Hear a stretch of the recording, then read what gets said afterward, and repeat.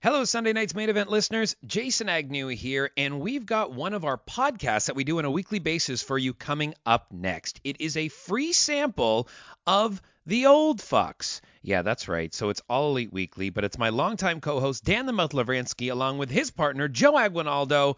They are The Old Fucks parodying the Young Bucks, and they're giving you a Dynamite review. So remember, each and every week, these guys get together to review Dynamite. To get this podcast every week, just sign up at patreon.com/SNME Radio. You'll get this show and get daily shows covering the world of pro wrestling. So with that in mind, let's get into it. Dan Lavransky, Joe Aguinaldo, they are The Old Fucks reviewing Dynamite.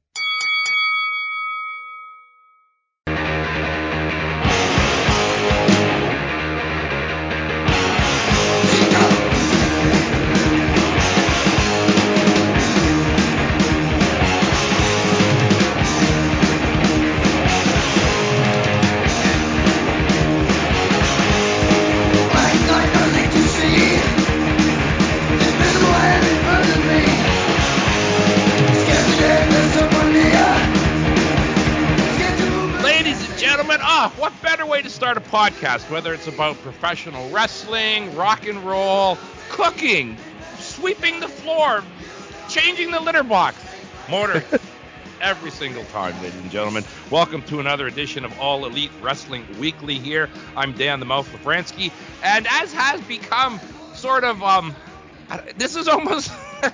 I love it. It's one of the defining characteristics of Sunday Night's Main Event in that we like to play rotating hosts. So normally I would have Joe Aguinaldo here. In fact, I wasn't even here last week because I was at the Rampage tapings. So Joe's not here this week. So joining me, Matthew Ederer. I'm very happy. Matt sounds very happy and upbeat. He's had his coffee. He's excited. I think he's ready to talk about a pretty exciting episode of Dynamite. And I just wanted to get the Motorhead in off the top. Iron Fist, that's one of their classic tunes from the album of the same name, early 80s. And just because, and we'll talk about it as we get there, but Hangman Page, he took the Iron Fist last night and got the heavy-duty concussion. But just as we're starting here, and this was mid-Wednesday afternoon, I just heard, Matt, that he is okay, and he has been acknowledged. He seems to be all right. He seems to be recovering well. He's okay today. So it'll just be the time of letting him heal before he can get back in there again.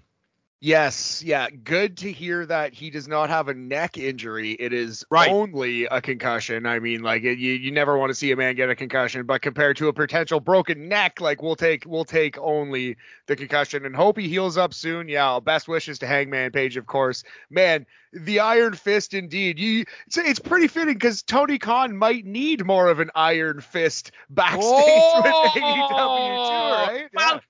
It looks like, I mean, we can talk about this right now because you just made the great segue. He has used the Iron Fist apparently, and he's used the Iron Fist on the Man of Steel. Apparently, Ace Steel has gotten the boot out of AEW. He has been released by the company. That's news that was just breaking earlier today. I can't say I'm super surprised by that, Matt. If he was one of the troublemakers, he's the easiest one to get rid of. No one cares. Whereas, eliminating the Bucks, Kenny, or CM Punk, even if it might be the right thing to do, is going to be hard because people want to see those guys. Ace Steel, I don't think anybody cares. Yeah, that's the thing. Yeah, nobody's losing any sleep over Ace Steel being fired, except maybe CM Punk. But what a heat check. What a performance for Ace Steel over the last few months of his wrestling career, where he got onto Dynamite, said the F word on national TV, got in a backstage fight where apparently he bit a man and hucked a chair at another, and now he's probably out of the wrestling business forever. So what a way to go out. Better to burn out than fade away, they say. Yeah. Yes, to put some more rock and roll in there. Absolutely right, though, eh? Like, it's true. The guy went out like a friggin' atomic bomb. Oh my God, in heaven, did he ever? Yeah. So it'll be interesting because they're kind of slowly mentioning the Elite again. They're kind of slowly, I think CM Punk showed up in the Ring of Honor video package. So maybe this is getting resolved here, bit by bit, Mouth. Well, see, I'm sure Ace Steel could take this to the indies. Oh, and, absolutely. Work this as his gimmick, right? The dog face gremlin 2.0. There you go. There you go. Yeah. That's right. He comes out biting you and throws a chair at you. That's funny. You remember when they used to wheel out Sabu on the Hannibal Lecter Yes. gurney? Yes. That's right. gonna be the Ace Steel. That's right. They'd have them all tied down. Yeah, that's right. Yeah, there you go. The Ace Steel, he's on the way. So there you go. So that was an interesting piece of news. Yeah, you're right though. Shivani did mention the Elite in the commentary this week, and I didn't catch that. He might have been in that montage. I didn't catch that. It wouldn't surprise me. I'm like 99% sure I saw him because I was like, was that Punk? Like just for a split second, but yeah. Okay.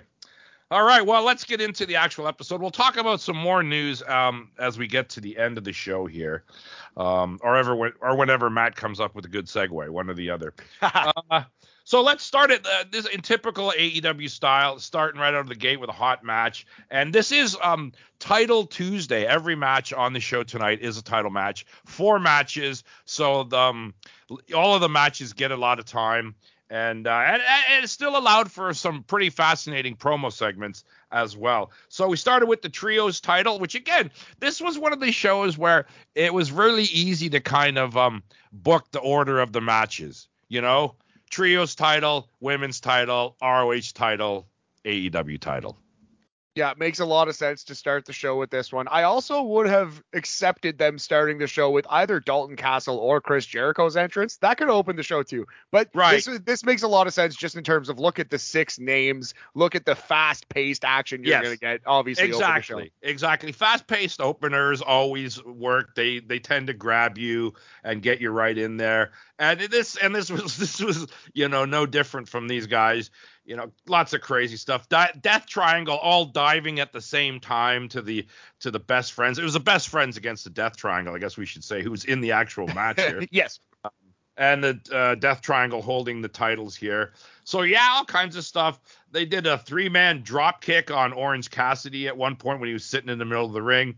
The first pick and the Death Triangle are in control. And even during, that's, it's so funny with pick and pick, especially if you're watching after the fact, because it's like, well, do I fast forward through the pick and pick? Am I ever going to really miss anything? But then it's matches like this, you go, shit, I got to watch the pick and pick, because you just know you're going to miss something good if you don't pay attention. Yeah, the picture, that's so funny. I do tend to fast forward the picture though. I pretty regularly do. I was watching this one live this week, so I couldn't. But it is true though, Matt. Like a lot of them, it's easy. It's just the heel maintains control and then they switch it over once they get back to the show. That's what usually happens. But every once in a while you'll get a match going and you're like, I can't fast forward. Something really great could happen in this match, You know what, too? Mouth, sorry to interrupt you again, but certain wrestlers have earned our picture-in-picture trust. Darby Allin, you can't turn away from him because the craziest thing in the match might happen. Right. Picture-in-picture. Right. That's a good point. That's what you have to do. Make sure you're worthy of not getting fast forwarded. Yes. To the pick. Again, so much stuff in this. Phoenix and Penta were hanging Orange upside down. Pac drop kicks him. Penta took 2 pile drivers in a row, one from Trent and one from Chuck. This was interesting. I love this wild dynamic in AEW of don't cheat. Pac went for the hammer, as has been his gimmick lately, the ring bell hammer. But this time Phoenix gets in his face and actually takes the hammer away from him. So a little bit of tension there. Trent and Chuck did the Storm Zero on Penta for a near fall. And the finish, it was Phoenix got Trent with that sit-out pile driver, and he pinned him. So the Death Triangle keep the belts. As I said, total fast-paced opener. Rather than me run through everything, you should just best go back and watch the match. Yeah, a great match. If not the best match of Tuesday, the second best to another one on this show that we're going to talk about in a little bit. But yeah, just awesome professional wrestling, fast-paced as all heck. I love this new Phoenix finisher, this sit-out tombstone thing. It looks brutal. Yeah, it looks pretty cool.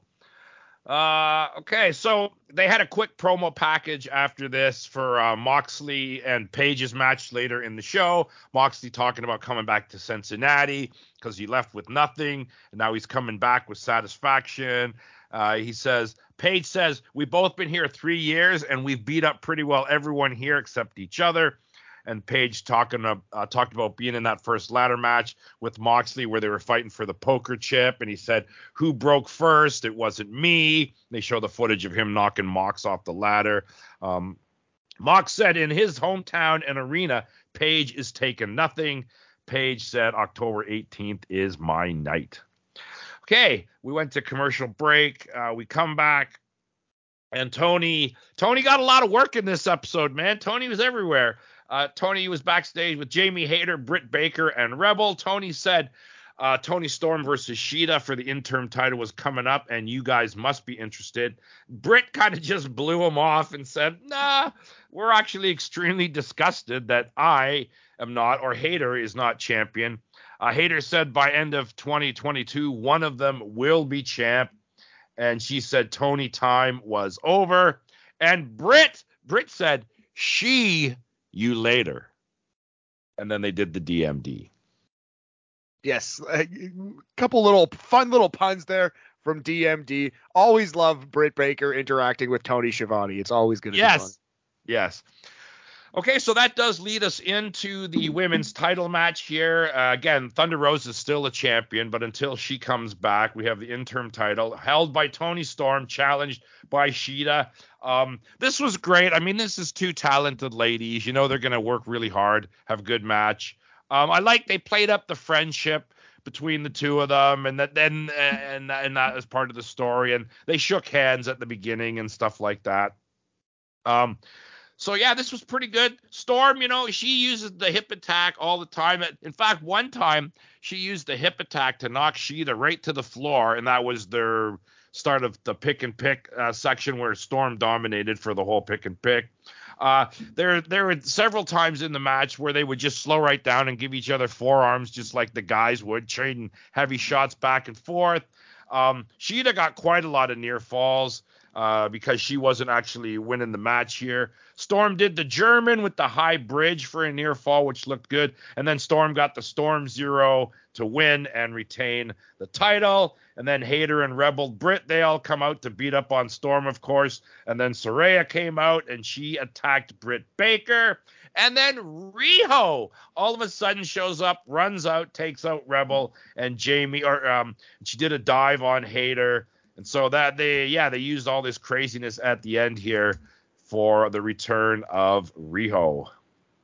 So you know what? I think that you could actually say Tony Khan maybe is listening to some of the criticisms of the women's division. What are the big things? Lack of star power. Well, he's got Saraya in there. He's giving Jamie Hayter this kind of push, kind of elevation thing. Toni Storm, Britt Baker always getting mic time, whatever. Also, where has Shida been? Where have Riho been? All these things are kind of being addressed. So we got Riho back. We got Shida back. We're getting some more stars in this women's division. I'm liking where it's at right now. We're starting to get some intrigue here.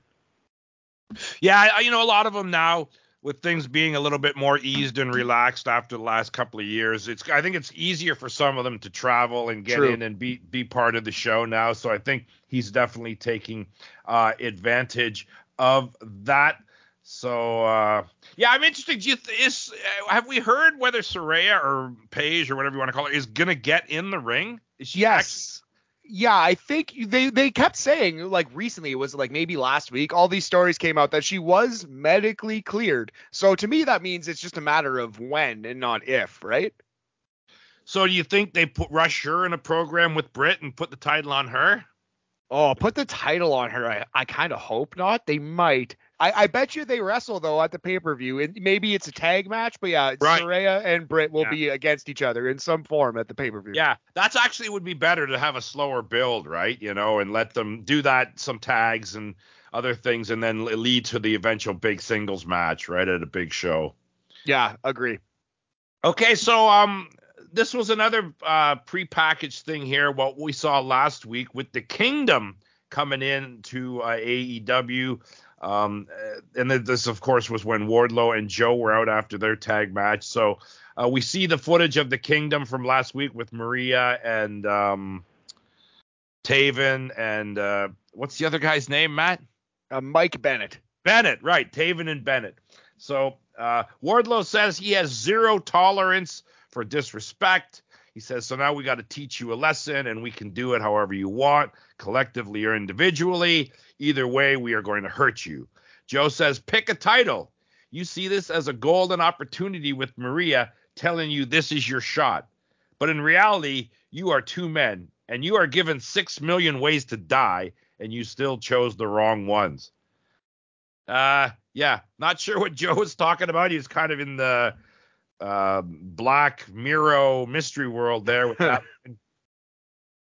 Yeah, Joe deep in the shadow realm on that one. Yeah. Man, I don't get this usage of Wardlow at Me neither. all. Me I don't neither. get it. Like, if we'd have told you, like, when Wardlow powerbombed MJF 10 times, took that title, was getting huge reactions. If we'd have told you, here's his next, like, 6 months or whatever, it's immediately feuding with Mark Sterling, then extended program with Jay Lethal, then Matt Taven and Mike Bennett, you'd be like, wow, that is a humongous waste of Wardlow. So that's where we're at. It is so strange. It is so strange for such a fantastic build, and someone that you had the crowd solidly behind, even if he wasn't a great worker. You had the people behind this guy. Like, it's one of the biggest mysteries to me, at least with MJF. You know, there was a blip in the road, and there was the conflict and the contract issues and all that. It's nothing. It's like, why have you not been pushing this guy to the moon? Why did he not instantly get put in the title picture or something? Like, it's so, even if you just did one big shot at the title and you're done or something, though, it's like fooling around in tags and beating up security guards. Like, really? Yeah, he is just stagnated. This is a big misfire for AEW, the usage of Wardlow, in my opinion. But they're still doing a lot of great things. They're elevating a lot of people, but they just have missed the boat on this guy. They did, because and it's so weird because they built him up. He's homegrown talent, really, right? They made him with that program with MJF. So yeah, I don't understand why they have just cooled him off. Well, not cooled him off, put him in the friggin' deep freeze. Yeah, jeez, so. Yeah, cooled him off if they're lucky. Okay, so next up, we had Renee Paquette with FTR. Renee said they've been having a great year, and do you plan on expanding your collection of belts? Obviously meaning the AEW titles, because they have pretty well everything else. Dax said, Renee, you were there for the last decade. All Cash and I have wanted is to be the greatest tag team of all time.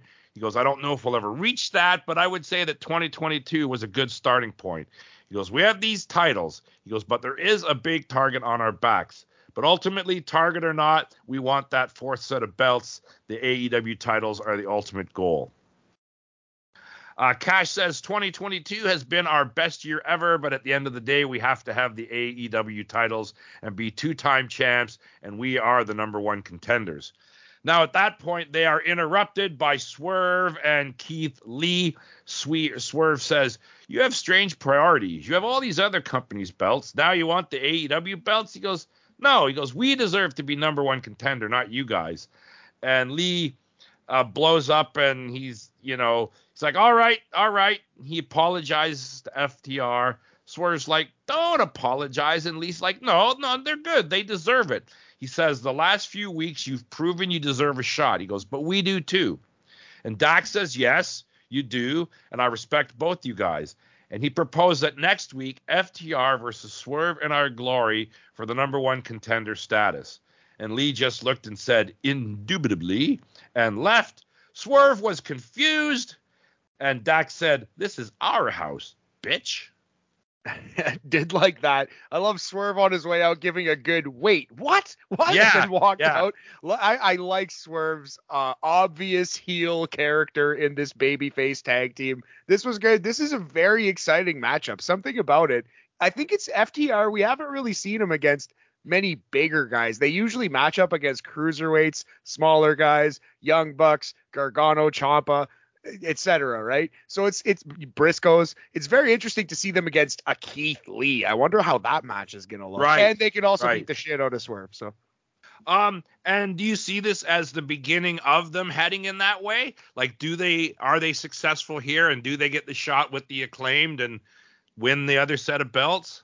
I think so. I saw it in the Acclaimed promo on this show. I was like, like the Acclaimed, we might have already hit the ceiling here. Like we're Right. already kind of getting a little stale. It's a little one note. You know what I hope happens? I hope FTR fucking smashes the Acclaimed. Squash them in 2 minutes. Decisive tag team title win. Whoa. The crowd would Whoa.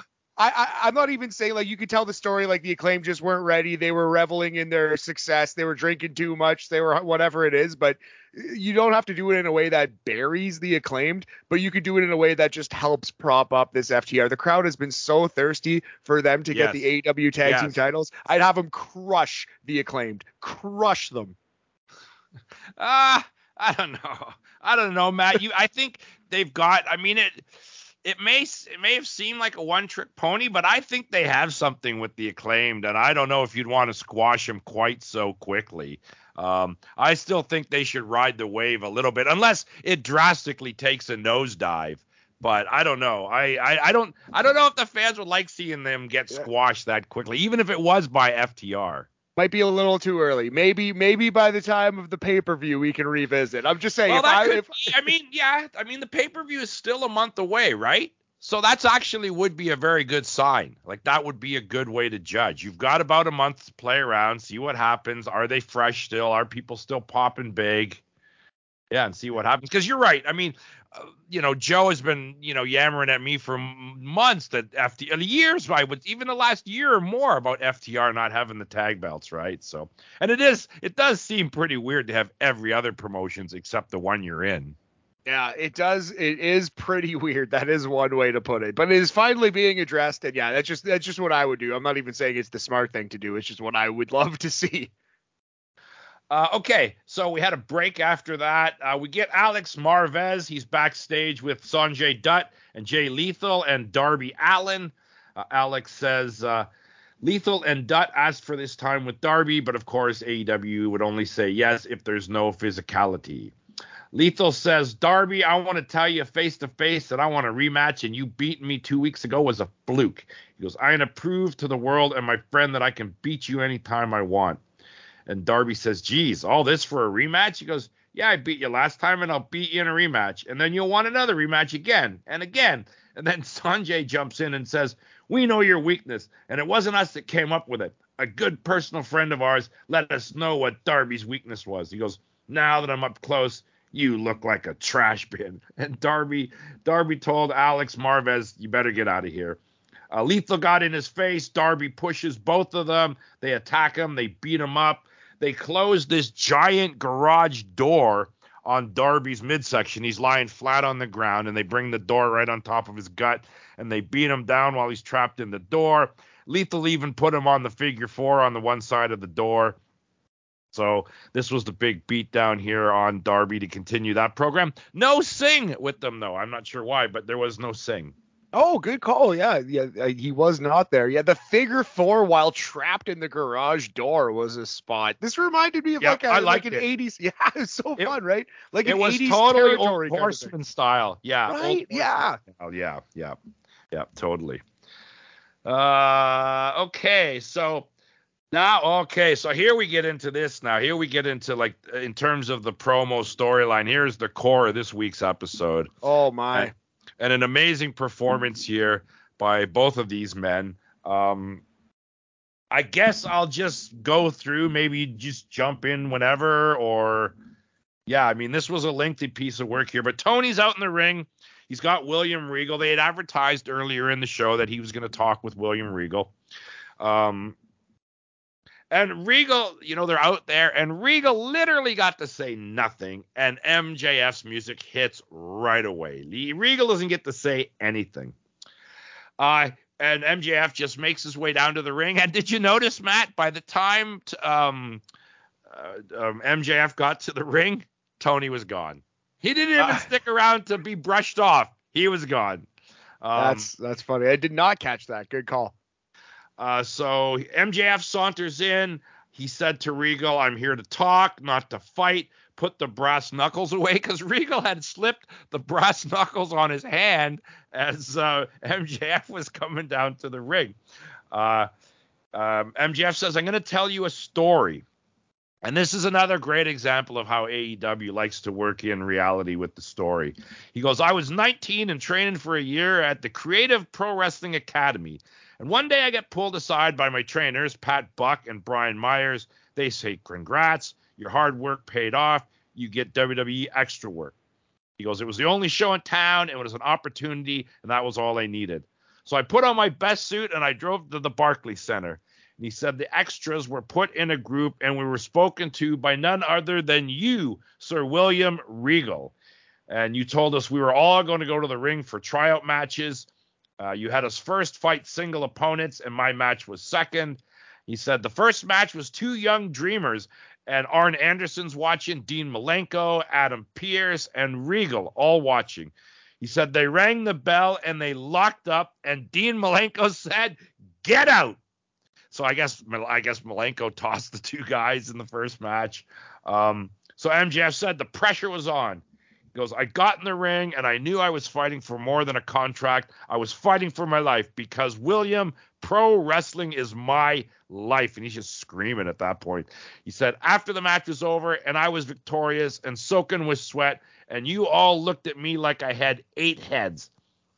He goes, you pulled me away from the group and said, follow me. We went to a separate room, and you said I had 3 minutes to sell myself. And boy, did I. And by the time I was done talking, your jaw was on the floor. He goes, and then you said, kid, I'm going to get you a job here today. He goes, and then what happened? He goes, at that moment, I realized that I had did it. I was no longer be looked at by all the naysayers as a 5'0" ADD real Jew boy. No, I was going to be a superstar. And the crowd's with him here.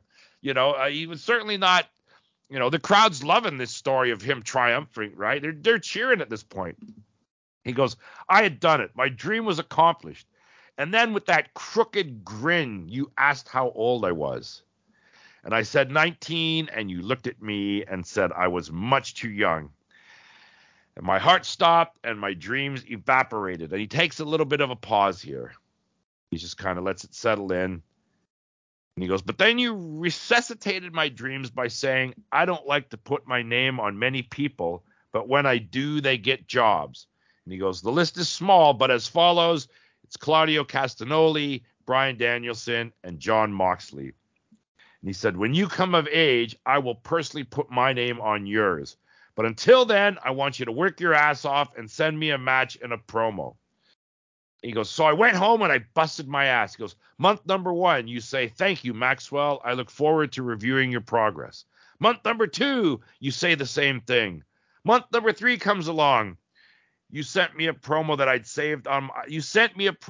I have saved on my phone until this day. And Regal is really smiling at this point, obviously, I guess, knowing what he's talking about. And MJF says, yeah, go ahead, smirk all you want, you son of a bitch. You sent me a promo I have read every day since. And he goes, let me read it to you. Max, I'm a very, very busy man. I've got talent from all over the world to watch, and I just had to sit here for several minutes watching you, and he put this in quotations, show me your acting skills.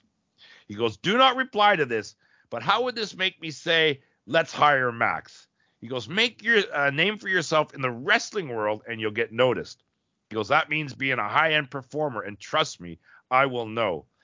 Fortunately, the game has changed for you, and the WWE exclusively hires the best talent in the world and top-class athletes. And when you're one of them, send me your stuff. Yours sincerely, William Regal. And he paused once again here to let it all sink in. And he looks at Regal and he says, that's the message you sent a 19-year-old with a dream, and you squandered it. He goes, this is real life, goddammit. He goes, that line reminded me of that old fan of footage, that it's still real to me. He goes, when I read that email, I wanted to quit wrestling and quit my life. He goes, look at me when I say this. That email made me want to kill myself. And again, he pauses to let it sink in. He was really great with his timing on this. And he's staring at Regal. And then he goes, But then I realized if I did kill myself, you and all the naysayers would win, and I couldn't let that happen. He goes, now here we are, and the tables are turned. It's 2022, and you're nothing but a sad, withered old man who got fired. Regal still with a big grin on his face. He goes, you got fired, and now you have snuck into my company like a flea-ridden rat by sticking to talent far better than you ever were, like a succubus. He goes, I'm MJF, the 26-year-old on top of this business. I am generational talent. I'm the man that your former employers now would take several lives simply to get me to put pen to paper in the bidding war of 2024. He goes, I read that email every day, not to put a chip on my shoulder, but whenever I need a good hearty laugh, because that's what you are to me now, nothing but a joke. And I'm about to become the AEW World Champion because I'm Maxwell J. Friedman, and I'm better than you, and you know it. And the crowd cheered. The crowd cheered after he finished this part of the promo. So Regal gets to respond. Anything you want to jump in here, Matt? Anything? Yeah, well, I just want to say, doing a great job summarizing this right now. And, man, like this, I've never seen a promo like this. Like, he was talking about some real shit here. This was obviously very real. And the crowd, like you said, they like, not that it turned MJF babyface, but it was so good and so heartfelt. Nobody in that crowd could bring themselves to boo. Like, you couldn't boo this man after that promo and have a beating heart inside of your chest. You know what I mean? It's weird. Does it lead you to think that they would actually be turning him heel, or is it just the very nature of that whole, like Austin, where he's so good at being the heel that you're eventually cheering? That's what it's going to be. And like, I think so. The crowd's going to be the one to turn him, I think. Exactly right. And if they do get CM Punk back at some point, I think it's pretty logical to think that CM Punk would be a heel. I don't think the AEW crowd's going to like him very much. That'd be a very interesting turn on their feud. MJF babyface versus heel CM Punk. I could see that happening if Punk is healthy and coming back.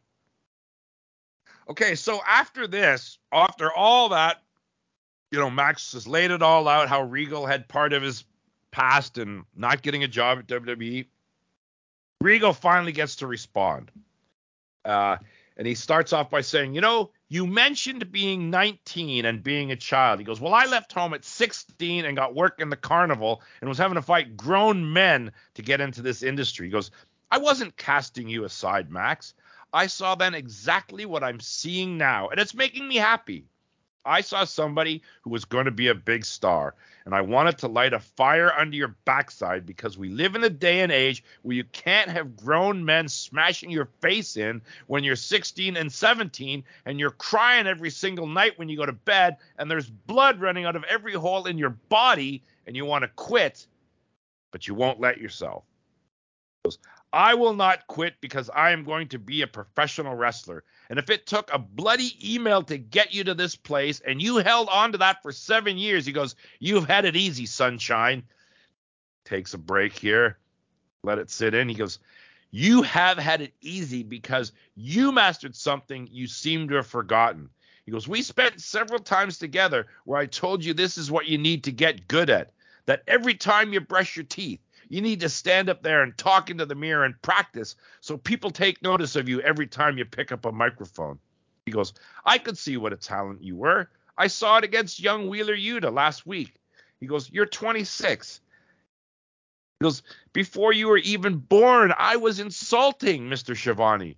He goes, I was beating people up, but I would never lay a hand on him.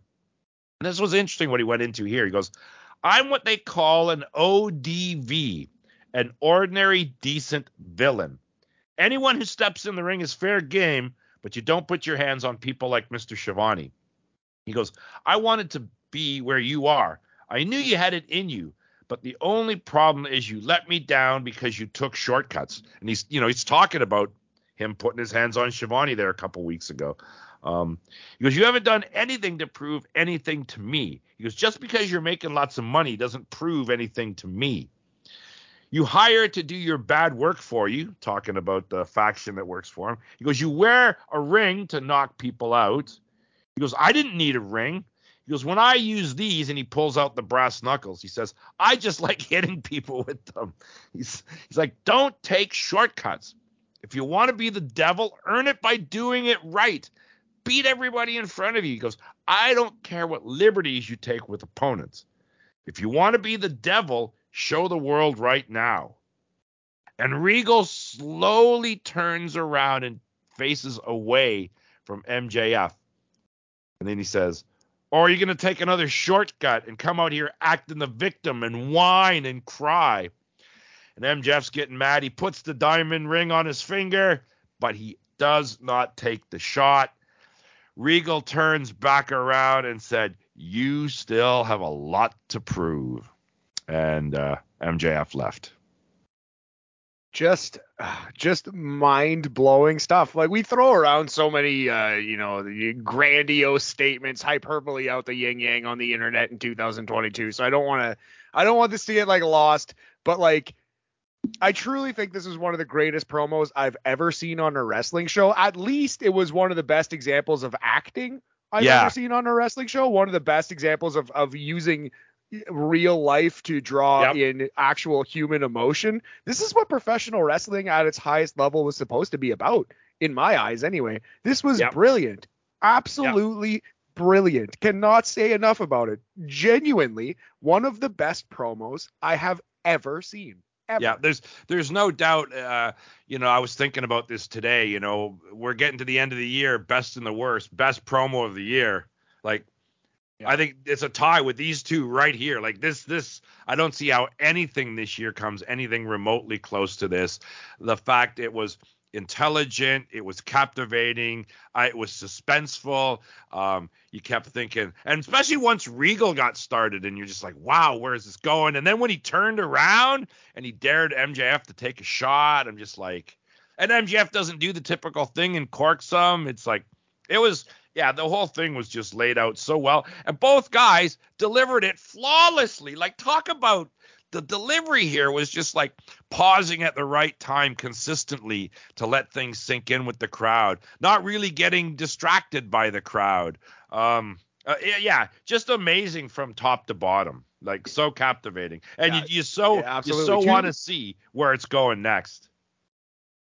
Exactly. And there's so many places that it can go. But yeah, two masters at work with a genuine, legitimate, real, deeply heartfelt issue, getting time to talk about it and work it out in a way that both makes sense to the story of professional wrestling, but also to the very real situation in their actual lives. So just brilliant, just absolutely flawless professional wrestling here. Amazing.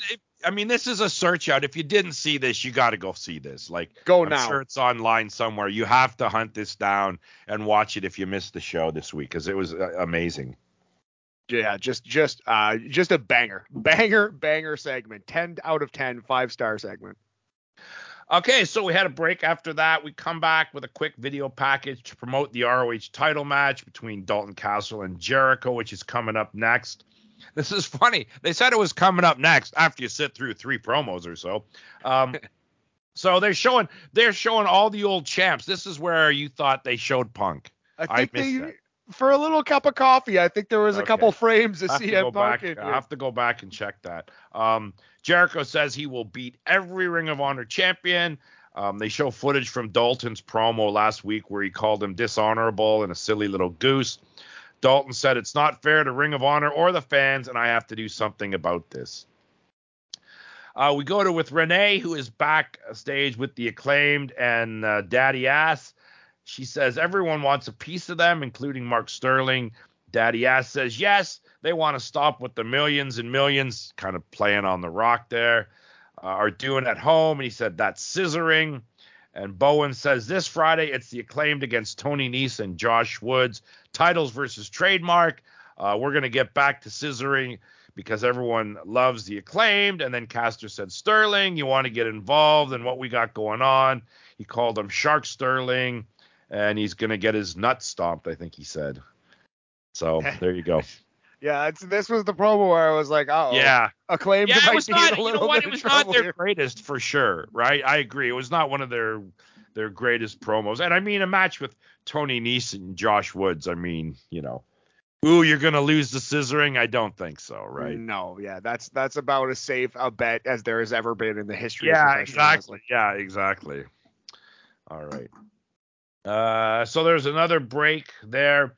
Then we come back, and it's Renee again. This time she's with Bryan Danielson and Wheeler Yuta. So they're both sitting there. She's asking Bryan about losing the Ring of Honor title to Jericho last week. Bryan said losing is never fun, and that championship means so much to me. It's part of the wrestler that I've become. She also asked about Daniel Garcia and what went down with him. Bryan said he had high hopes for him. He sees him he says, I see someone like him not as the next Bryan Danielson, but someone who could surpass things I've done from a technical wrestling standpoint. He goes, with the right guidance, he could be the best wrestler we ever see. Renee asks Wheeler, I can't help but notice your face as Bryan talks about Garcia. Because, Wheeler Yuta was definitely playing it up here, showing the kind of disgusted face while Danielson praised Garcia. Yuta says, the best wrestler ever?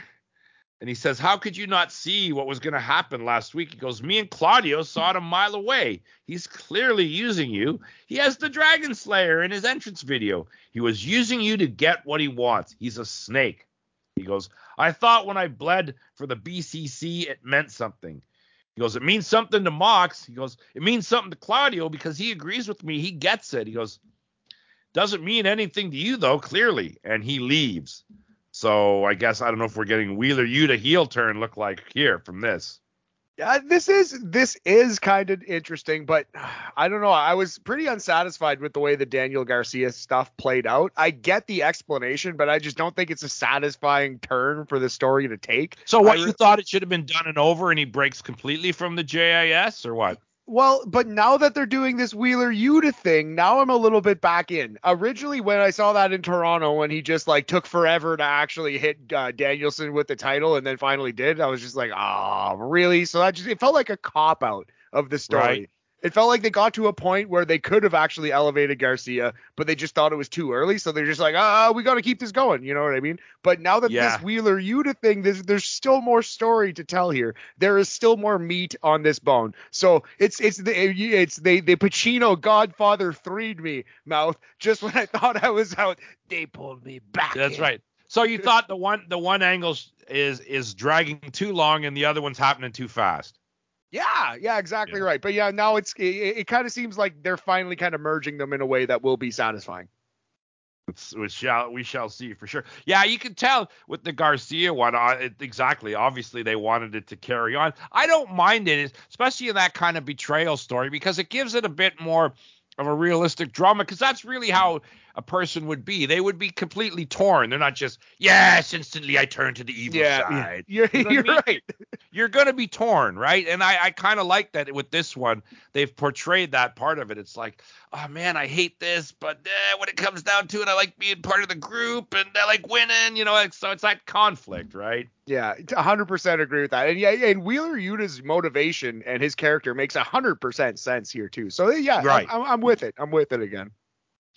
Okay, so this did lead into the ROH title match. So Jericho defending against Dalton Castle. We get all the Ring of Honor trimmings. Bobby Cruz does the ring announcing. Ian Riccaboni joins the commentary team. No, Caprice, though. I want Caprice Coleman. I like that. He's awesome. Riccaboni's good, too, but I like Caprice more. Yeah, he's, I guess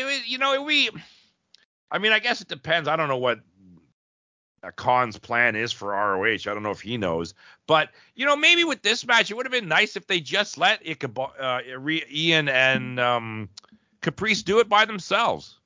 Oh, that's interesting. I guess, it is AEW, not Ring of Honor, so they're going to want Excalibur there. At least one of them. I guess they're going to want maybe at least Excalibur, yeah. No. Okay, so I love this. The only member to accompany Jericho is Jake Hager, and he's wearing the purple hat. I love that he's what they've done with him in that purple hat. It is a fun accessory, and it is. It's just one of those good goofy heel things. Like, I love the hat. It's just ridiculous. And it's part of his character now, as we would see later in the match. Yeah. So Dalton, of course, he comes out. He's got 4 boys with him. He's doubled up on the boys here. And what's correct me if I'm wrong on this. You're the rock master around here. It's a takeoff of Radio Gaga, right? His theme song. It's a takeoff of something. Yes, it's close to Radio Gaga. Yeah, it is. It's definitely that. Yeah, kind of like Queen or something. Yeah, right? Yeah. So Dalton wants to do the handshake of honor here. And he's about to do it, and then all of a sudden he just sticks his hand down his trunks and just rumbles around with the gentlemen, with the boys, just friggin' exaggerates it incredibly and pulls it out, and he gives the middle finger to Jericho. So that's how we get things started here. There was the crazy spot where Dalton actually threw the boys like missiles at Hager on the outside. It was very crazy. So funny. He yells to the heavens, "Bring me a boy!" And then a boy appears in the ring and he throws him like a missile. I love it. Throws him at Hager. Yeah. So the first pick shows up here. Jericho's in control. The boys outside, they're beating down Hager. They actually grab his hat, and Hager just loses it. He beats them all up, and he's like, gets the hat back, and they just lunges at the camera and goes, "I love the hat!" Like the idea that he beat up all the boys just to get the hat back. That was pretty funny. After the legitimately emotionally heavy promo that was the MJF William Regal thing, I felt like I needed a cigarette after that. This match was the perfect follow-up. Right. Just a little bit of comedy, but it was a good wrestling match. Yeah, especially with a gimmick like Dalton's, right? Like it was perfect. They could have some fun. Yes, this match was so much fun. That is the word. 3 letters, FUN. This match was a ton of fun. I love how Dalton has a choke submission called the Julie Newmar. I thought that's amazing. Do you know who Julie Newmar is? I've definitely heard the name. Is she like, she's like an old actress? Yeah, she's an actress from the 60s. She was one of the women that played Catwoman on the Batman TV show in the 60s. Oh, okay, yeah. I just Googled her. Yeah, there she is. That's amazing. Yeah, real pinup style. Yeah, girl, absolutely. Right? Yeah. So there she is. There she is as Catwoman, rocking it. Yeah. So, yeah, I love that he used that submission on Jericho, but Jericho got out of it and got him into the walls, but Castle eventually makes it to the ropes. Dalton did that crazy airplane spin thing that he does, which also has a weird name, but it escapes me what the name of it is. His finisher? Well, when he spins him off his head, kind of like he starts as an airplane spin, then kind of throws him in the air. I don't know the name of. I don't know if it's the same thing you're referring to, but his finisher is called the Bangarang. But yeah, no, his. I don't know. No, maybe I'm not sure. But he tried that. He got a near fall, and then the ending was weird. It almost seemed like the Judas effect kind of came out of nowhere. But I think that was what they were trying to do. I think that's what the idea was, because they were kind of spinning around each other, and all of a sudden Jericho just got the Judas effect really quick, and Dalton goes right down and he pins him and he keeps the title. Yeah, I think, because a couple people have kicked out of the Judas effect in the last couple of weeks, or the last couple of months, which nobody had before, right? So I think they're putting it over again as that flash KO kind of finisher. So yeah. I thought this was great. This was the best match on the show. I really, really enjoyed this. It might show up on Boris and I's year-end list right near the end of it, but this was great. I loved it. So after this match, the JAS all come out. Jericho joins them. He's yelling, "All honor the Ocho." And he said, I told you I was going to desecrate the legacy of Ring of Honor, and I'm doing it. And Ring of Honor champs out. Ring announcers done. He goes, even Ring of Honor commentators. And they go over and they grab Ian Riccaboni, and Jericho's going to cork him with the belt. But then Jerry Lynn runs out from the back, because he's one of the guys that works backstage in AEW. And Jericho grabs him, flips him upside down, and gives him a tombstone pile driver on the belt. But if you watched it, he protected Jerry Lynn really good. Jerry Lynn's head got nowhere near the ground. So he gives him the tombstone pile driver on the belt. So Jerry Lynn, former Ring of Honor champ, was he not? Yes, sir. Yeah. Okay. So I kind of feel like this was the match. This was the Jericho versus Jerry Lynn, because I don't think Jerry Lynn. I don't know of any information on this. I just, from what I remember and have read, I think his neck is too messed up for him to ever to wrestle do again. anything. Right. Yeah. Right. That is the impression that I have gotten. Although I would love to see Jerry Lynn one final match versus Chris Jericho. Yeah. That would be awesome if they can do it. But if not, this is a fine compromise. Him laying him out with a friggin' tombstone on the stage on the belt. Right. I thought that was badass. Yeah. And he protected him huge because, that's the thing. You're right. He's always had the neck issues. So Jericho was incredibly delicate with him. Like, he totally protected him. Yes. Yeah, we'll see. We'll see. We'll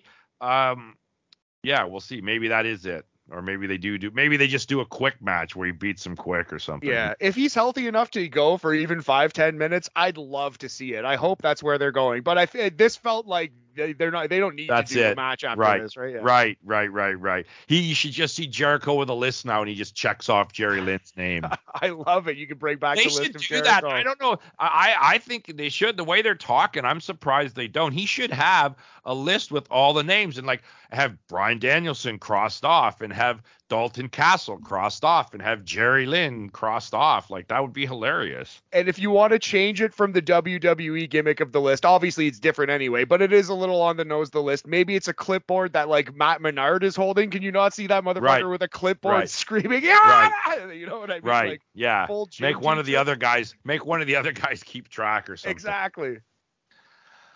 Okay, so after this, we had a vignette with Christian Cage and Luchasaurus. Christian says, everyone seems to think I've brainwashed Luchasaurus. He goes, but that's the farthest thing from the truth. He goes, I think it's obvious, Jungle Boy, as far as intelligence goes, Luchasaurus was the brains of this team. He goes, we are through with you and on to bigger and better things. And he goes, it's going to be gold from here on out. And if you have a championship, this is your warning, because reality is about to give you a bitch slap in the face in the form of my right hand of destruction. And he pointed at Luchasaurus. So I guess, is that it with him and Jungle Boy? Now, is Luchasaurus going to get pushed into the title picture with Christian as his manager? I don't know. Maybe. What title? Luchasaurus versus Moxley? Like are we going to see Luchasaurus versus Wardlow? I don't know. Yeah, it would have to be one of the lower tier titles, I would think, right? Luchasaurus versus Orange Cassidy is kind of something. I could see that. Yeah, exactly. I could see something like that happening there.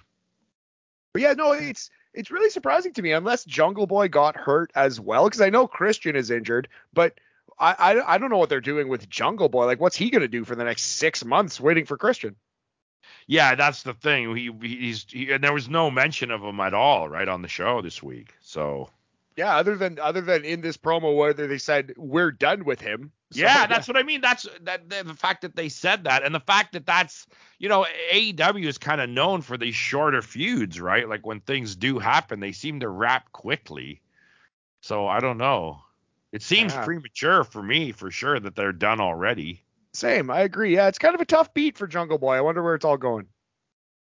Okay, after this, we had the promos for the show. So Rampage, the Acclaimed versus the Varsity Athletes, titles versus trademarks. Penelope Ford takes on Willow Nightingale. Roosh takes on 10 from the Dark Order, and the FTW, the actually most worthless title in AEW, is on the line. Ooh, big deal. Hook defends against Ari Daivari. I hate that title. I just think it's so stupid. Yeah, it's pretty stupid. I do like Hook a lot, though. I am a Hook truther. I am on Team Hook. Dynamite, it's FTR versus Swerve in Our Glory to find out who gets the number one contender spot.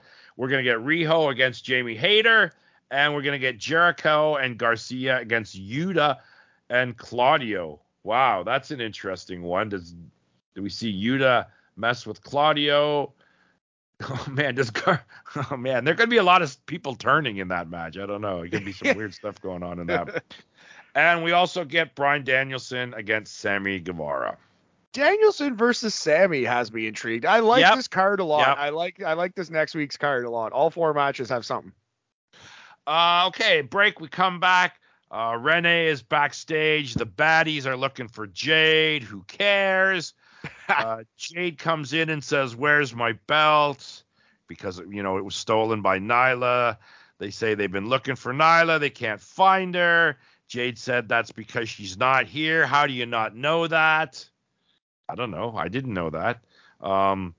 They said they heard Nyla would be in Jacksonville for Rampage. Jade says, perfect, because I'm going to be there too. In fact, I'm going to go to the ring and demand my belt. And she looks at the camera and says, Tony Khan, either you get Nyla Rose to bring me my belt because she's too much of a chicken shit, or I will hijack your show for 60 minutes. See you on Friday. Well, I know I definitely don't have to watch Rampage this week. So you're saying you will not be doing the Rampage Ramble with Boris this week? No. No way. You know what? I'm not saying do this with Jade. Jade is not the person to do this with, but it would have been awesome, like Stone Cold Vince McMahon era, right, like 99 Sunday Night Heat, to actually have a character say they're going to hijack the whole show and actually hijack like the whole show, like right. 60 minutes of Austin in the ring, fucking with people, whatever. It would have been interesting to try that experiment. Well, yeah, best do not try it here, though. Do not, for the love of God. All right, so that leaves us with the main event, which is Jon Moxley against Hangman Page for the AEW World Title. I mean, I'm sure everybody knew going in that these two are going to work super hard. I always tend to check the clock at the beginning of big matches, and they had lots of time left in the show before this match could come to an end. And in fact, you could tell that it was probably supposed to go on a little bit longer. Unfortunately, it did not. So yeah, I mean, this is great. Moxley's coming through the crowd, and this is great. It's like everybody knows he does that, so why not take advantage? So Page just comes wailing through the crowd. They meet halfway, and they just start brawling before they even got to the ring. Regal's on commentary, of course, and we get a lot of stuff here where they're not in the ring, and I never did get a point. I don't remember saying the match officially started, so I'm not even sure if they did that gimmick, or did you catch anything like that, Matt, where they, you know what I mean, because they brawled like crazy for the beginning of it.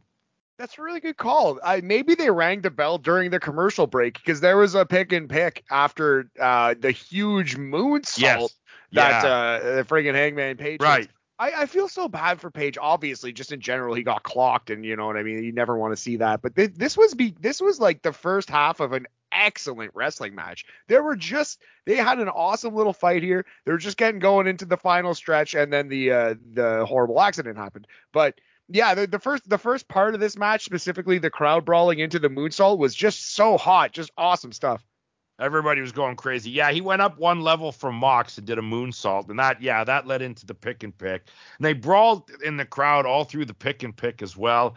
Hangman threw Moxley in the ring, but then Moxley just dove right back out at him again. So they're outside again. See here in my notes, has the match started yet? With a question mark.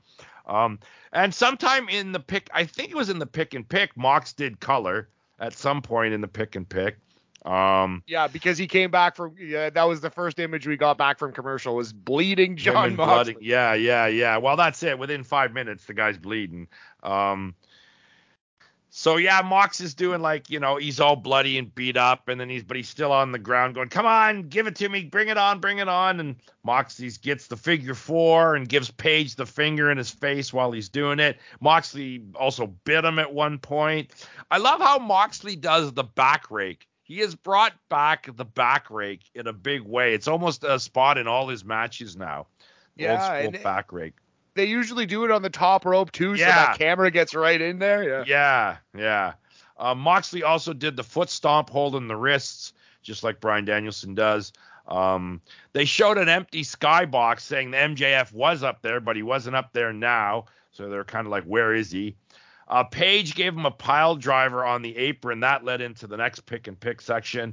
Page got a half crab in the pick and pick, but Mox rolled out of it, and he got a choke on Page, but Page got to the ropes. They're fighting on top of the corner ring post when they come back from pick and pick. Page gets the fall away slam off the top there for a near fall. And this is where we get to basically the end, where they both do killer lariats. Like Page just comes in and gives Mox a wailing friggin' lariat, and then Mox gets up and returns and gives Page the crazy lariat, and Page does the classic spin, try to do the 180 spin all the way around for the lariat, and he came down, and I guess he hit his face right as he came down, and he was knocked out cold. The referee Turner was right in there, could tell he was out right away, so instantly got Doc Samson in there.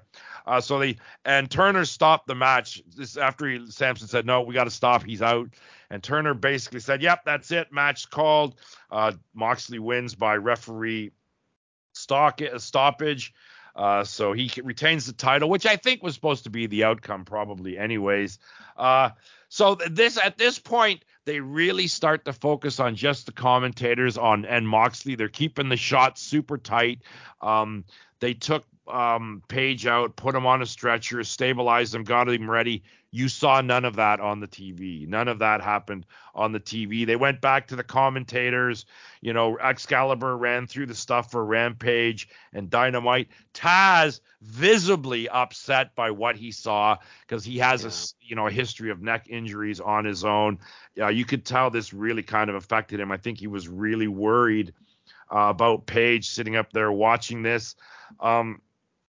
So they cut away from all. So once they kind of got him out of there, Moxley kind of picks it up with a promo here, and they kind of fill these last few minutes.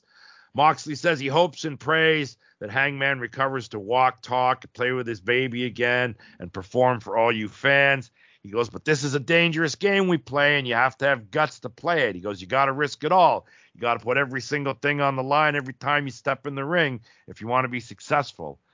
And he goes, well, and since I'm on live TV and I got a lot of energy in me, he goes, earlier I was watching this little guy talk a lot of shit. And he goes, and I usually let him talk his shit because he's not worth breaking a knuckle on, which that's a good line.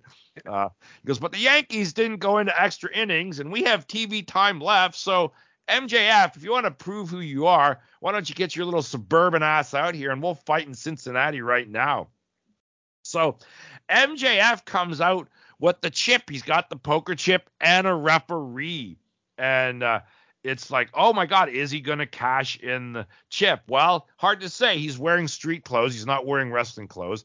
But he gets in the ring. He does take his shirt off. Moxley goes up to him, gives him the double finger in the face and says, come on, come on, come on. Moxley rolls out. MJF rolls out and he gives the chip to Regal and he runs up the ramp for a mic. He said, you want to talk to me about cutting corners? You want to talk to me about being a man? He goes, the people know I'm a man. And Regal's grinning. And he goes, when I cash that chip in, he goes, I don't want you at 50% or right after a match. I want you at 100% and no excuses. I want to make sure when I beat you in the middle of the ring, there are no questions that I'm better than you, and you know it. He goes, I'm cashing in the chip at Full Gear. And he's just screaming at me. He's like, look at me, Regal. Look at me when I talk to you, you piece of shit. He goes, for the first time in my miserable life, he goes, I'm going to earn it. So there you go. He got him to give up the chip in the match at the pay-per-view. No surprise run-in. Regal's still grinning. Moxley responds and says, I'll tell you exactly what you're going to earn. You're getting the heel of my boot in your mouth. You're going to hear your teeth rolling around in your mouth down to your throat. He goes, you've earned my fist going directly up your ass, which I don't know if that was really the right kind of imagery to get in here. Would not have used that line. Me neither, I don't think. He goes, your neck is going to get squeezed until your head turns pimple and pops like a Pez dispenser. He goes, you have earned a date with Destiny, a date with Jon Moxley, and the best wrestler in the world. You're going to find out exactly what you're made of, and I'm going to show the whole world that getting in the ring with me is as dangerous as hell. And that was basically it. The show basically ended right after that. So kudos to the referee, for stopping the match as quick as possible and getting help out there as quick as possible and getting Page out of there. And what seems to be the quick situation, and it seems like he's on the mend already. So kudos for that, and kudos to Moxley for doing that quick little bit of improvising, but still, because obviously the match was to end. MJF was to come out, I'm sure, and do that whole thing that they did. So at least they got what they needed, and they set up the match for the pay-per-view. Yeah, but they did have to kill like a good 4 or 5 minutes that they weren't expecting to, because I think I think it ended at 9:51. They rang the bell, so there was still like 10 minutes of TV time to deal with. But yeah, this was an excellent Dynamite. Unfortunate ending notwithstanding. Yeah, Honestly, right. one of my favorite Dynamites I can remember. Like Jericho versus Dalton Castle is going to stick with me for a long time. As is Regal versus MJF. Those two things alone, like all Yeah. timer of a Dynamite. Yeah, that promo for sure is going to live on in history. There's no doubt about that. It was so well done. Okay, so that's the show. It's early in the afternoon, so we don't have any ratings or anything like that yet. But there are a couple other things that we can talk about here. We already talked about Ace Steel getting released. Jericho has apparently signed a new deal. His old contract would have been up in January, but not till 2024. And so I guess the original contract until the first week of January, and then he signed a new 3-year deal, and it will expire in January 2026. So he's there at least until 2026. And apparently, I heard something along the lines, he's going to have more backstage duties. Yes, yeah, an added Breaking up fights. Exactly. You need some security back there. That's right. No, an added bit of responsibility for Chris Jericho. I think he's earned it, man. He's got such a brilliant mind for the wrestling business. He can obviously help the next generation. He's a great guy to have around as, dare we say, the Triple H of AEW. You know what I mean? Like or the William Regal or whoever it might be, right? He is a great man to have near the top of your wrestling company. Yeah, for sure. I'm sure. And it's also a good way for him to start to slow down a little bit.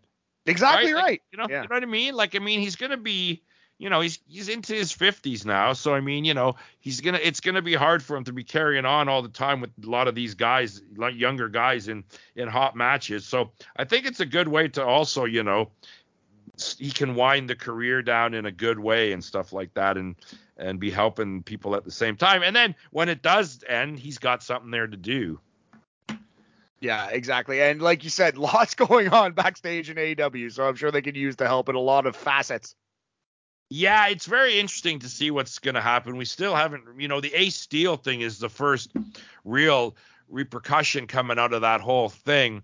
And as we said earlier, it's very easy to let him go. He really meant nothing to the promotion, whereas the other four are, the guys you kind of wanted to build a promotion around. So I'm intrigued. I really am intrigued if Punk comes back or not. I really am.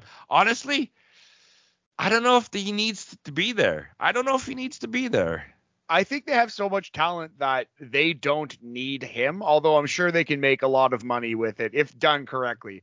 I think CM Punk will be back. I think CM Punk will wrestle Kenny Omega in 2020-23. I've said that since day one. I'm not wavering now. Wrestlers and wrestling companies have gotten over far worse things than this. I'm not saying it wasn't bad. I'm not saying Ace Steel probably should have been fired. CM Punk definitely should have acted more maturely, and perhaps the Young Bucks and Kenny should have too. But yeah, this will be squashed. Hey, cooler heads will prevail. I think they're going to wrestle next year.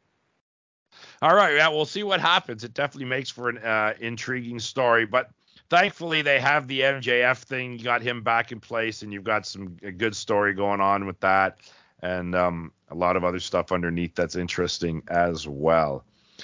All right, anything else before we wrap it up? Matt, any last thoughts on the Toronto shows from last week? Oh, yeah, actually, well, before we do the Toronto shows, just while we're still talking about backstage stuff, there's this confirmed story now that AEW is going to be doing like a backstage documentary style show talking about like basically doing what the F1 show did for. I was just going to say, is it going to be like Driven? It's going to be like Driven then. They're just going to follow them around and.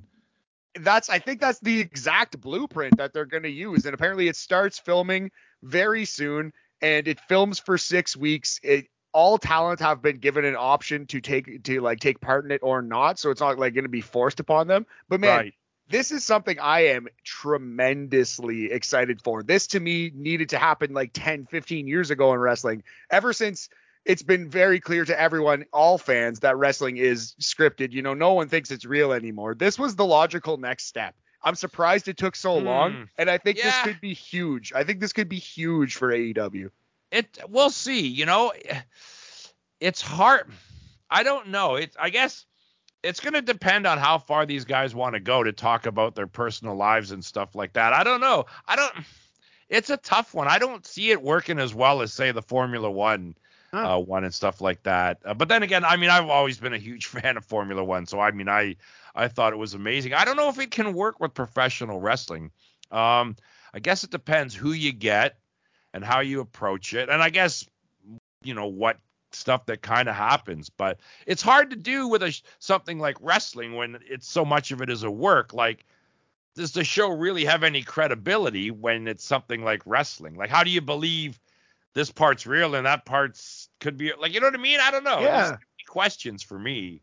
That's especially really never mind us, Matt, but the average person who doesn't know much about wrestling. Right. That's a really good point. But I do think there's a way to kind of educate the average person and kind of, but like, does it really matter if people believe it or not? Like, do you believe the Kardashians or whatever? Like, I don't believe Survivor, like 90% of reality TV is scripted anyway. Sure. Well, it's interesting. I don't know if it's something I would do. I find it but then again, if it can catch on like Driven literally revitalized Formula One. Like exactly. It brought Formula One, and most importantly, it brought it to America, which Formula One has been trying to do for fucking decades and never really been able to pull it off. Well, it was also partially because there were very few American drivers, and the Americans have to have one of their own to root for, right? I like the international flavor of Formula One and that the drivers were from all over the world. But in the United States, they have to have an American driver to make it interesting. So, it's just, yeah, it's amazing what that show did. So, I mean, if he can pull off something that can captivate people like that did, then he's going to do well. But yeah, I don't know. I don't know if people would take it seriously. I just think people would be like, come on, it's all going to be fake. It's all going to be, Whereas you watch Driven, and I think most people probably took it pretty seriously. Right. That's very interesting. I hadn't even considered that, but you might be right. It just comes down, like you said, to who they put on it and how good a job they do with it. So they have a chance, though. This is a real chance to be something downright innovative in wrestling. This could, if done super correctly, if it hits its ceiling, this could be a standard in the wrestling business from now on. Yeah, it's be very interesting to see how they approach it and what they do to try to pull it off. Because it's I don't think it's as cut and dry as doing it with football or F1 or something like that, right? Or basketball and stuff like that. So yeah, we'll see. And the other thing, I guess it's funny too, is like, and I guess it wouldn't be an issue nowadays. I always just think, I guess I still have that kind of old kayfabe attitude sometimes, and I would think they would just be locked out of certain things. And no, you're not seeing that, or no, you're not seeing that. But in this day and age, and Tony Khan, the way he is too, he'd probably be like, cameras everywhere in case a fight breaks out. Right, no doubt. Well, yeah, that's the thing. Like Tony Khan, though he's a lifelong fan and obviously has a ton of respect for wrestling, he might not have much care for that old kayfabe attitude. He might be okay with showing how a few of these magic tricks work. You know what I mean? And that's kind of where I feel there could be some pull, like the old wrestling secrets show mixed with Total Divas or something. You know what I mean? Oh, speaking of that, have you managed to watch any of the Tales from the Territories? Yes, I have. I've seen both of the episodes that have aired so far. They've both been fabulous. I guess there was a third one, right? I haven't caught the third one. I've only seen the first one, the Memphis one. I mean, for what it is, it's great. It's, I mean, you gotta take it with a grain of salt because these guys are old school guys and they're prone to exaggerate and stuff like that. But a lot of them are stories that I have heard in the past as well. But I kind of like the approach of just the guy sitting around and telling stories rather than trying to do a documentary style thing, Yeah, it's just kind of like, you're getting to be in the room while these guys are holding court, literally in a bar or something, just smoking cigars. And I was surprised at how lucid Jerry the King still is. Still seems like he's like whip smart, knows exactly what he's talking about. He's a pretty clever guy, that's for sure, right? Absolutely. Yeah, he's a very clever guy. But yeah, I enjoyed the first one. So what was the second one? Was what, AEW? No, the second one was still Memphis, but it was strictly about Lawler versus Kaufman and their feud. And then I think Okay. and then I think I heard the third one was AWA, but I haven't seen that yet. Right. Okay. Yeah, I that's what I heard. I heard that one of them was about AWA. Yeah. Yeah. Yeah. So I think that's the most recent one, which I think they drop on Tuesday, right? So I think that one is now out. If you're listening to this podcast, you could catch that Tales from the Territories on Crave TV or wherever you're watching it. But man, I very much enjoyed the show. Definitely check out the Kaufman one. That was pretty solid. Oh, see, I was just the right age when all that stuff happened. Like I was so into Letterman, I would watch it every night regardless, right? Oh, that's amazing. Didn't matter who was on it. And but I'd heard it because that believe it or not, like just to show you how popular it was, that was making the news. Like Kaufman would be on the news. That many news outlets would use it as a fluff story, as here's this crazy comedian that's wrestling women. So it was out there. And then when they did it on Letterman, and I can't remember if I think I had heard that Lawler was going to be on Letterman, and I thought, I should watch it. And then, just watching it that night, of course, I got it right away. I'm like, oh yeah, that was all bullshit. They're just setting something up for Memphis. But yeah, you could tell that Letterman and a lot of other people were like, whoa, because this is even before the expansion. Right. This is 82. This is long before McMahon is expanding and Hulk Hogan's all over the place. Right. This is still when wrestling's kind of not really on the map at that time, Yeah, 3 years before the first WrestleMania, and it was before even David Letterman himself had broken out. I'm sure they were pumping their own tires a little bit. They were saying on the show that it kind of helped David Letterman's his breakout. You know what? I would say that's a tad little bit of polishing their own horn there. I would say I certainly don't remember that way. But then again, I was already watching. Like I was hooked. I even caught, like, I don't know if you know, but he started out, they gave him a morning show that he was on from like 10 till noon on NBC. And he did the same kind of show that he did at night. Like it was all really bizarre comedy and weird stuff. So it didn't last long during the day. And then they gave him the late night slot. And the other thing about Letterman, and this is part of it, in those early days, they looked for personalities. When the show wasn't established, he couldn't get big name Hollywood stars like he got later on, right? So his producers and shit were great. They dug around the fringes. They would have Captain Beefheart. They would have Frank Zappa. They would have Brother Theodore. They would have, wrestlers. They went and found the most obscure and strange characters to keep that. So in the early days, his show really was amazing because you never really knew what he was going to do and who would be on. He had, he had a lot of. The first time I ever saw REM, had no idea who they were, was on Letterman's show. Like, oh, that's so sick, man. Yeah, we don't have anything like that anymore. And yeah, that's one thing that I kind of basically missed all of Letterman. Like he was still on TV when I was like growing up, but I was more into like Conan and stuff, Sure, of course. But I wish I would have been there for some prime David Letterman, like that age Letterman. Even if you watch some of his old stand-up, he's brilliant. He's such a good stand-up comedian. The stuff they did was just ridiculous. Like it was great. They would just throw things out the window and see what happened. Like he had this big phase where he was just constantly throwing watermelons out the window and shit like that, and watching how they would explode. Or he would often. They'd send him out live down below on the street just talking to people. Like they did tons of crazy stuff in the early days. It was funny. Yeah, it was great. That's so sick. Anyway, we should put this to bed. Now, I wonder if anyone's actually stuck to the very end here and is still listening. If you are, thank you very much. That's it. Thanks for jumping in for Joe, Matt, and we'll all be back again next week and listen to Matt with Boris on the BAM show, and hey, he might show up on the Rampage show because who knows who's gonna host that show.